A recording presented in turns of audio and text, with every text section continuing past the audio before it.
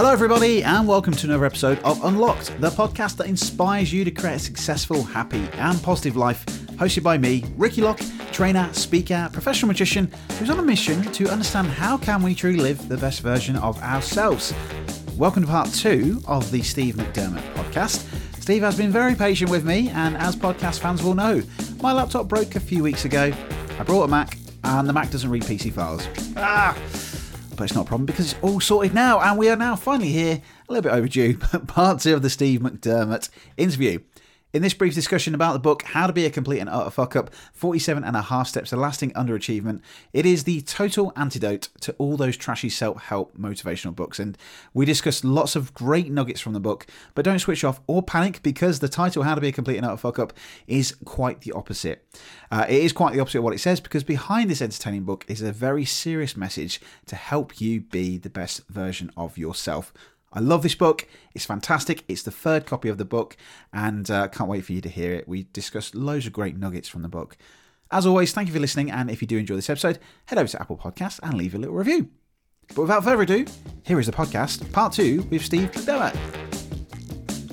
Well, Steve, thank you for that. I really appreciate that, sharing that. We'll move on to the book, because I guess that's probably one of the things how we connected recently. And I've got to say, Steve, actually, thank you so much, because I'd obviously put a quote out from Girth, which was from the second edition. It was on my LinkedIn. Then you found it, you connected, and I went, oh shit, oh my God, Steve McDermott's connected with me, you know.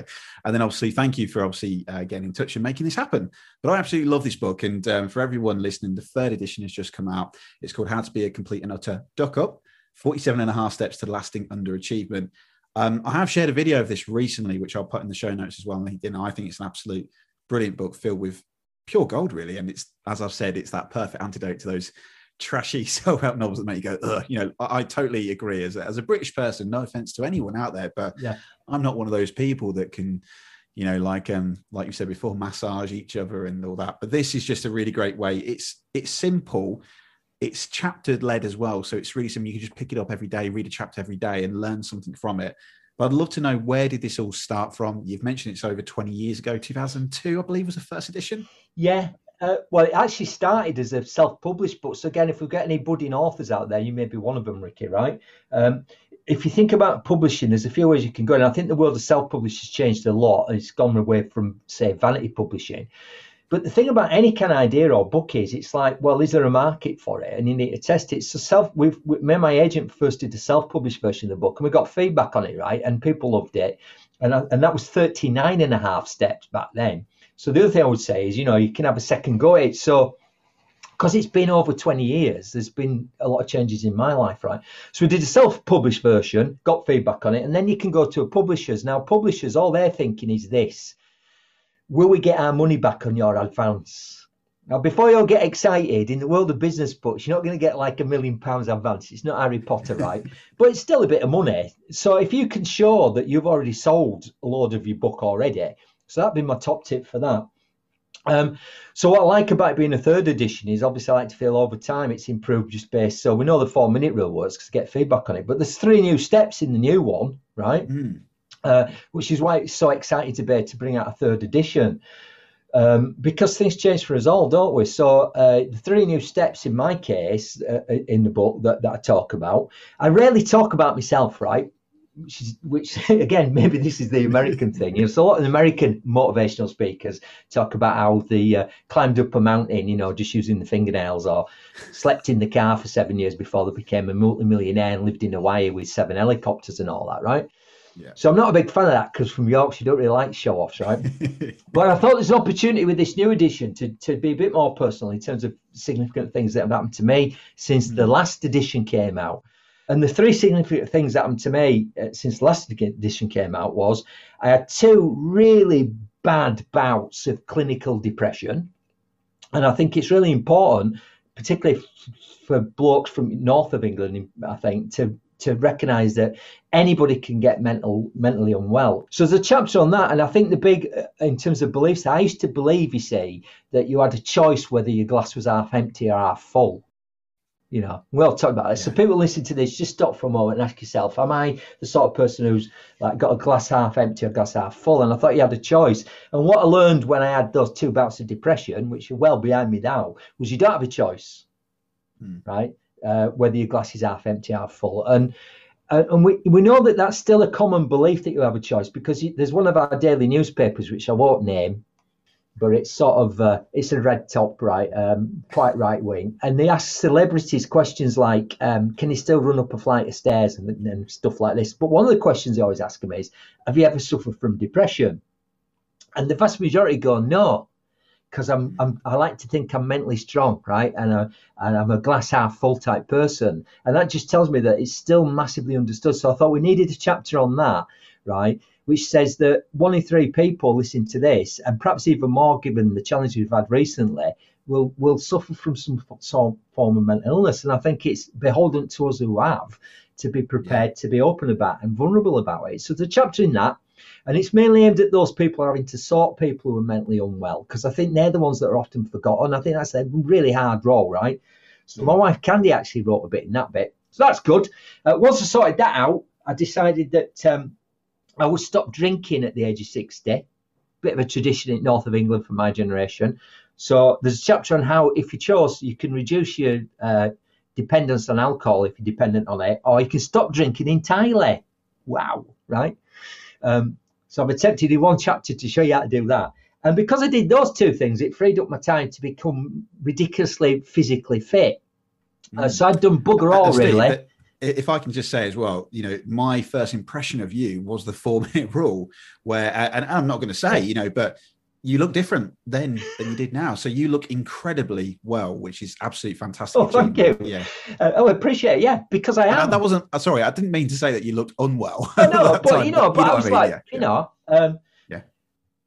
So there's 3 tips in there. So that excites me as well, because it's kind of like, and all of those are all around the objective belief, right? So if you think about depression, I used to have the belief that it was a choice. It isn't a choice. So that's a powerful belief, both for me, but for everybody else listening to this. It's not your fault. Doctors can't even agree on perhaps what causes depression. Yes, there's life circumstances, but it might be chemical imbalance in the brain. It might be that you broke your leg and then it went. There's a lot. Nobody can really agree on what causes it. It can, in my case, just seem to happen, right? But that's around the beliefs you have. Beliefs around drinking. So the chapter on that is all about, most people have the belief that you can't be a fun-loving non-drinker. And I've got to tell you, I haven't had a drink for, well, I don't count, so I'll have to think about this now. Nearly 4 years. I don't count, right? Because I changed my beliefs around alcohol. I didn't put the focus on what I was losing. I put the focus on what I was gaining. And in fact, people won't believe this because it seems so impossible. But within 2 weeks of stopping drinking, having been a lifelong drinker, northern lad, and all that, I didn't have any cravings at all. I've never had a craving, and I can go to a pub, I can go to parties, Northern Soul all-nighters, best time ever, 30th wedding anniversary, right? So it is possible. So that's remarkable. And the fitness thing, right? Who'd have thought I was really good at running? I wouldn't have thought. I mean, I used to play rugby union winger when I was like 16, 17, did a bit of walking, but never did any running. Got into running via my wife, Candy, who did Couch to 5K and all that, but I'm quite competitive. So I said, we need to do like a 10K race, and then twice that is like half marathon. And then I did the Yorkshire Marathon. And as I said, I was meant to be running the London Marathon last year, but this year, me and Candy are running the London Marathon. And I'll be just shy of 65, and she'll be, and that'll be my 3rd marathon if you count running around the track as one, and it'll be her 1st marathon. And that's all around beliefs, right? Because people, when I did that 105 laps of the running track on my own because of social distancing, the number one thing people said to me was, "How boring is that going to be?" And I knew that's just the power of belief, right? This is one of my big topics, beliefs. That's just a limiting belief. Because if I had the belief that it was going to be boring, both the training, because remember, training for a marathon's 4 months. So it's meant I had to run 22 miles on that track on my own 5 or 6 times before I even did the actual marathon itself. So if I had the belief it was going to be boring, what's it going to be? Boring. Yeah. So I decided it wasn't going to be that. It was going to be something else, right? So there's a massive mental application to that. The number one, if you don't have to be into running to think about this, but the number one thing that people talk about with marathons is hitting the wall. You might have heard that expression. So a lot of people, if you watch London Marathon on telly or whatever, round about 18, 19 miles. That's when you see people staggering around and all that. And I thought, that's just a belief. Because I've noticed lots of people do hit the wall, but lots of people don't, do they? Right. So what are the people who don't hit the wall? What they're doing then that's different? And actually, it just came down to like several things, but like the right training plan, right nutrition, right hydration, right energy, whatever. If you did all those things, and also if you visualized yourself. See, I ran the first marathon, Yorkshire Marathon. I ran that so many times in my head before I ever showed up. Now, when I ran it on the day, it's like I'd done it a million times before. And you'll know this when it comes to teaching presentations, what you're going to do in a webinar, talk about this a lot in the book. All success is created twice. So you've got to see yourself in your head doing a good job. And that's whether that's running, doing a podcast, doing a presentation. All success is created twice. So that all power of visualization. So the running, so all the stuff I'd learned as a motivational speaker, I just put into my running, right? So it's a joy. So we start training for that in June, I think. Hopefully that'll happen in October. Yeah, well, light's at the end of the tunnel now, isn't it? It looks like it's coming that way. So yeah, and if it don't, I'll have to just do a virtual one again instead. Yes, yeah. Yeah, you should just take a camera with you, do a virtual marathon. Well, the trouble is, you see, the thing with all the social people do that, but then you do again, a bit like I said, that advice about when you have 4 minutes with your kids, put all your digital stuff away. I think a lot of people actually miss the experience because they're too busy recording it, don't they? Hey, it's Ricky, and I'm just pausing the episode just to remind you that if you do love this episode, then head over to Apple Podcasts or Podchaser and leave us a quick little review. Even if you don't want to write anything, you can just click the 5 stars, leave a rating, and it helps this podcast get shared to more people around the world. Now, I know that you're a really nice person and you're listening to this episode, so thank you. So let me know what you think. I would love to hear your thoughts. Keep on being awesome, and let's go back to the episode. Goodbye. Agreed. Yes, 100%. Yeah. Well, you think about Clubhouse notifications now that we all get as well. Like I found like that first week I first joined, it was like, hang on a minute, I'm sure I'm supposed to be spending some time with my fiance right now. I was like going, in case people haven't heard of Clubhouse, that can suck all your time away. I think it's got a place, but that's true of all social media. It's all about discipline, in it, right? And does it have a place in your business, in your life? And these are all good questions to ask, really. But my final thought on the book will be, I think it's you can read it in a few ways. A lot of people buy it and they go, I bought this as a laugh because you need this. You need to learn how to be a complete and utter duck up, right? Because you're already a bit of a screw up as it is. And the people buy it as a joke for somebody else or for themselves to keep it. Most favorite place people keep it is the downstairs loo. Great, because what happens is you get under the radar and they start reading and go, hang on a minute, this is quite funny, but it's quite profound as well. So there's that. Yeah. Or some people buy it, as I say, because they prefer their self-development with a bit of fun, but that doesn't mean that it can't change your ideas. And if nothing else, as you've quoted from it many times, my goal was to have some of my favorite quotes in there. As you know, it's all basic. In case people are thinking, why is it written? When I was in America, I did a lot of speaking in America. People go, the Americans won't understand this book, Steve, because you're writing a book on how to be a duck up, right? How to be a failure. They don't get irony, right? And I go, yeah, but... And so in case your listeners are wondering, the whole book's written using reverse psychology, isn't it? So, you'll all know if you say to a small child, don't drop the milk, what do they do, right? So every chapter starts, with the word don't have any goals, for example, right? It also starts with a quote to avoid, doesn't it? Yeah. Right? Yeah. And then action not to take, because you and I both know, don't we, like the difference between being a duck up and not being is what you do. You did a great little I think one of your previous podcasts about burning your boats, right? Burning boats, You can't talk about it, you got to do it, right? And I think what's happened is a lot of people in the last few months have kind of got stuck and taken no action because they don't know what action to take. And I would say just do anything. Don't matter what, you just do anything. Don't matter, whether it's the Zoom thing, whether it's Clubhouse, don't matter, just do something. Will it work? Who knows? Yeah. But you've got a chance to learn and work out how to do it later. Work it out later, right? You'll find a how at some other point. But I think we've all been sort of a bit paralyzed by overthinking. I know you're big on procrastination. I could do this, I could do that, I could do the other.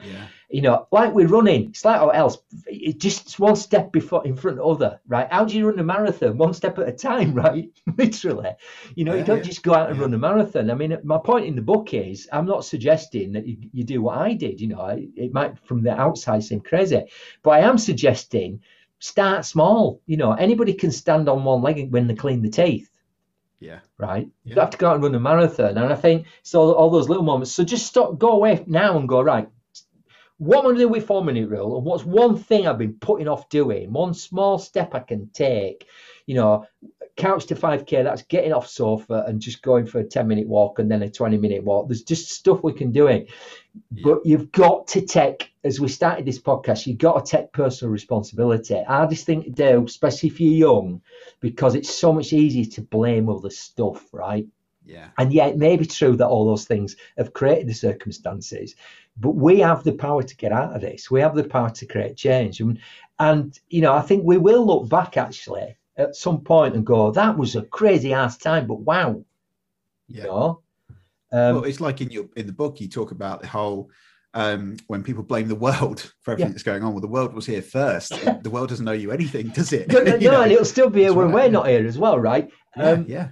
And I think it's hard to, and I know people have had very different experiences. Don't get me wrong. I think this notion that we're all in it together is nonsense, obviously, because it's easy to be in it together when you're in a big mansion and you've got a lot of money and, it don't matter. And if you're in a high-rise apartment and you're a single mother with 5 kids running around and you've no money, no job, that's different. However, in a sense, we are all in it together because we've all had this unique world experience. And I think... hopefully we'll better look back and go, what a gift, really. Might not seem it right now, but what a gift, because I've met people and spoke to people that I would never have met in any other circumstances than this, and had to develop, as I know you have, new skills and new things and new ways of thinking that I probably would never got around to doing. Because I didn't have to, right? Well, I agree with you, Steve. I think you're absolutely right. I think that whole thing when people say we're all in the same boat, I think we're all in the same storm. I remember last year, furlough boats were beautiful, weren't they? But my little small business RAF was dying, massively. But it was the same. I just decided to take action. I thought of an idea of doing an online show. I was like, I'm not doing that. I'm a speaker. I'm a magician. I like being in front of people. So, but then it was just adapting and, like you said, taking action, doing something, saying I'll do it, working out to do it later, and then. 6-7 months later, I'm still doing it. Don't be afraid of ducking up. I think that's the thing. I think we're just so afraid of failure, right? And yet we know, and it's a cliche again, but that's where all the learning is, right? That's just where everything. I think the biggest change in my life is when I've changed my mindset, or if you like, changed my beliefs around something, and I've just taken some sort of calculate. I'm not saying jump out of the plane without a parachute. Taking some sort of calculated risk, and gone. As long as I don't beat myself up, and all I can get is some results here. Just some results. There's no failure. There's just the chance to get some fascinating results and learn from them. I'm not going to bet the house on it, but I can learn from it. I know it's easier said than done, but that taking action. And when I look back over my life and my career, it's those moments when I was brave. I left a job in advertising when I only had 2 kids, and my wife was a full-time mum, and advertising, high, brilliantly paid job, fancy car, all that, healthcare, and I just stopped all that, and I know you've done a similar thing. I went, I'm going to go self-employed. And the number one thing people say to you when you go self-employed is, no security. You have no security, which of course is a myth, because you have no more security working for somebody else. In fact, you probably might have less because they can fire your ass, can't they? Yeah. What my mum and dad said to me. Yeah, they said, are you going to pay your mortgage, Ricky? Yeah. I was like, what, like everyone else does, Mum? I know. So these are all just things to explore, right? So I think there's a real opportunity for everybody listening to this out there. There are opportunities. Yes, it's challenging, but you just need to search out those opportunities. Be prepared to fall flat on your face now and again.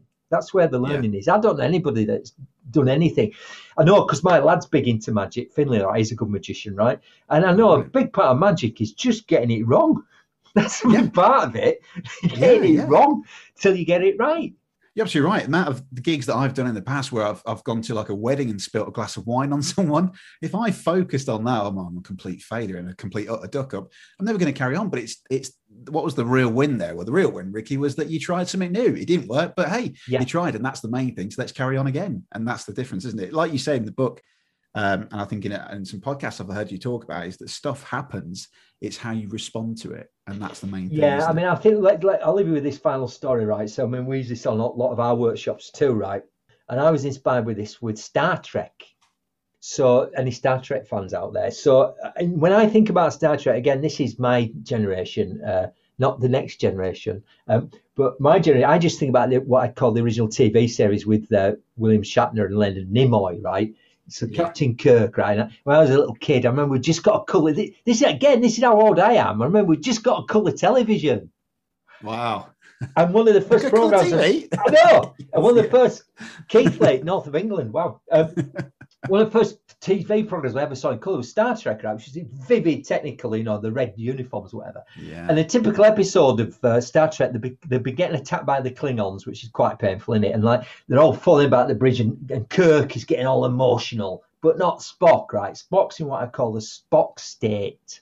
Yes. So he'd always be stood like this, and all chaos. He'd just stood like that, and he'd just go, "How fascinating!" Yes. Right. So I think that's a really good phrase. I think having like a little mantra you can use. So again, just like the 4 minute, I've trained myself when it's all when the stuff's hitting the fan, you know, whether you're spilling wine on one of the guests at a magic show or your presentation's going to hell in a handcar or whatever, if you can just stand back and in your head at least, or maybe afterwards just go, how fascinating. Because I think what can happen is we try something and like we get like Kirk, we get really emotional, and we beat ourselves up, you know, we step outside our comfort zone and it doesn't quite work. And we go, oh no, you know, I ducked up again, I failed. And we beat ourselves up and we miss the learning. Whereas if we can stand back and be a bit more spot-like and analytical and just go, how fascinating. So when it's really going down and it's not working, if you just, because if at the very least it'll make you smile. You know, when it's really going wrong, you just go, how fascinating this is, right? I've done it loads of times on stage, in workshops, when crazy stuff, things you just couldn't have predicted, and you just go, wow. And me and my colleagues, we just have a shot and go, bit of a Spock moment here, innit? And go, yeah. Yeah. And then you get, but the point is you get the learning and you put it into your next go. Whereas if you get emotional, you just forget the learning and you just remember the pain, right? Yeah. So a bit more I used to do that. like. Yeah. I was going to say there was something that happened to me once at a magic show where I was showing a deck of cards and then a card dropped on the floor and everyone's going to go, you know, they all look at that. And I just went and just came up off the cuff and went, gravity, you know, or like, or, you know, stay. I think that's what I said. It was like, snap my fingers and went, stay. Great, I'm working on that one, you know, and he just kind of adapted to it. But it was like, well, one of the master beliefs, I think one of the master beliefs that all great presenters have is use everything, right? Because the audience don't know, and you know that as a magician, as a presenter, right? And that's just so empowering, a belief to have. We talked about beliefs during this podcast, don't we? And a great belief to have is they don't know. They never know. So when you're giving a presentation or you're doing a magic show, whatever you're doing, whatever it is, they don't know. And unless you're stupid enough to tell them, like, I meant to do this, I meant to do that, I meant to do other, they'll never know. But I think we're so quick to want to go, I meant to do this, oh, I'm really sorry. And they don't know, right? And you can have a little brain smile and go, ha, how fascinating. If only they'd known that I didn't mean to drop that card. But they don't. And and I think some of my biggest learnings is when it's gone wrong, if you like, and the audience have like, you've probably had this experience, somebody shouts really great heckle, right? You get a great heckle, or somebody does something and it buggers up your trick or it buggers up your presentation, and you think, but you think, that was great, I'm going to use that the next time. Yes. So some of my best material is something the audience just shouted out, right?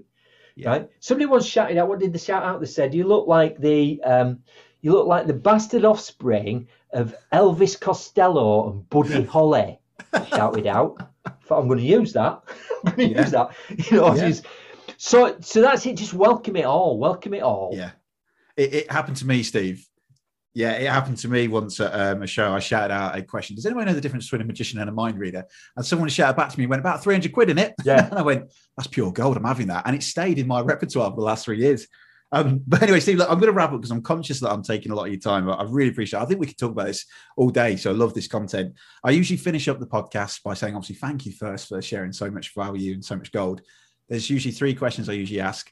This podcast season is all about living the best version of yourselves. And I talk about how to live a happy and positive life and kind of create a magical experience. But if you could say, what could we do to make a difference this year to live the best version of ourselves? What would it be? I think it's the whole notion of purpose, really. We haven't really touched on that. And I think, what is purpose? A massive topic, but I think it's making a meaningful contribution is one way I would define it, whatever that is, right? So I don't know if we talked about nonverbal communication. I don't know if it's possible to tell if somebody's smiling behind a mask. What do you reckon? I think, the eyebrows would give away something. But then anyway, it might not be. If I was to give you like a real simple practical tip, back to what we've been talking about, 4-minute rule and stuff is, I make a point of smiling behind my mask. Now, I don't know if the person I'm smiling at can tell. My eyebrows might go up, whatever, right? I don't know. Yeah. But I know it makes me feel better. Yes. Because we know when you smile, if you want to change how you feel, just put a big stupid smile on your face. Because the science says mind-body connection, motion follows emotion. It's like your brain goes, he's got a smile on his face, he must be happy, go on then. So at the very least, if you put a smile on your face when you go to the supermarket behind your mask, it'll make you feel better. But there's a chance, maybe an outside chance, that the person that you're looking at will pick up on that smile. So I think I'll give you a real practical thing to take away in the next few months. Smile at people. And if you're outside and you're social distance, you don't have a mask on, definitely smile at people. It'll make you feel better, and it'll definitely make them feel better, and it'll definitely help those first 4 minutes of any interaction you have all day long. I love that. Great advice. And I guess then lastly, Steve, where can people find you? How can they find out more about what you do? Right, so, just Google me, as I say. So I have www. We don't do W anymore. It's SteveMcDermott.com, stuff there. You can get the book on Amazon. Just Google and find me. We do a regular thing, Confident Club Cuppa on LinkedIn every Tuesday. So you can easily track me down. You'll be putting my contact details on, yeah. Open for speaking engagements remotely, and hopefully back in a room with some real people, Ricky, at some point. Yeah, fingers crossed. Yeah. Well, Steve, thank you, mate. It's been an absolute pleasure. Thank you for coming on. And good luck to you. And fingers crossed. Are you going to get to the Fringe, maybe? Is it going ahead? No, I've done it now. I've ticked it off because it was last year. The irony was, I had more space in my home office than I did in the venue I booked in Edinburgh. That's quite funny, right? So no, I'm not. That's gone, that goal now. Book's out, that's gone. But the London Marathon is my next big focus. So that's what I'm getting into next. Start training for that soon. Nice one. Well, good luck. And thanks very much for coming on, and good luck for 2021. Thanks, Steve. Thank you.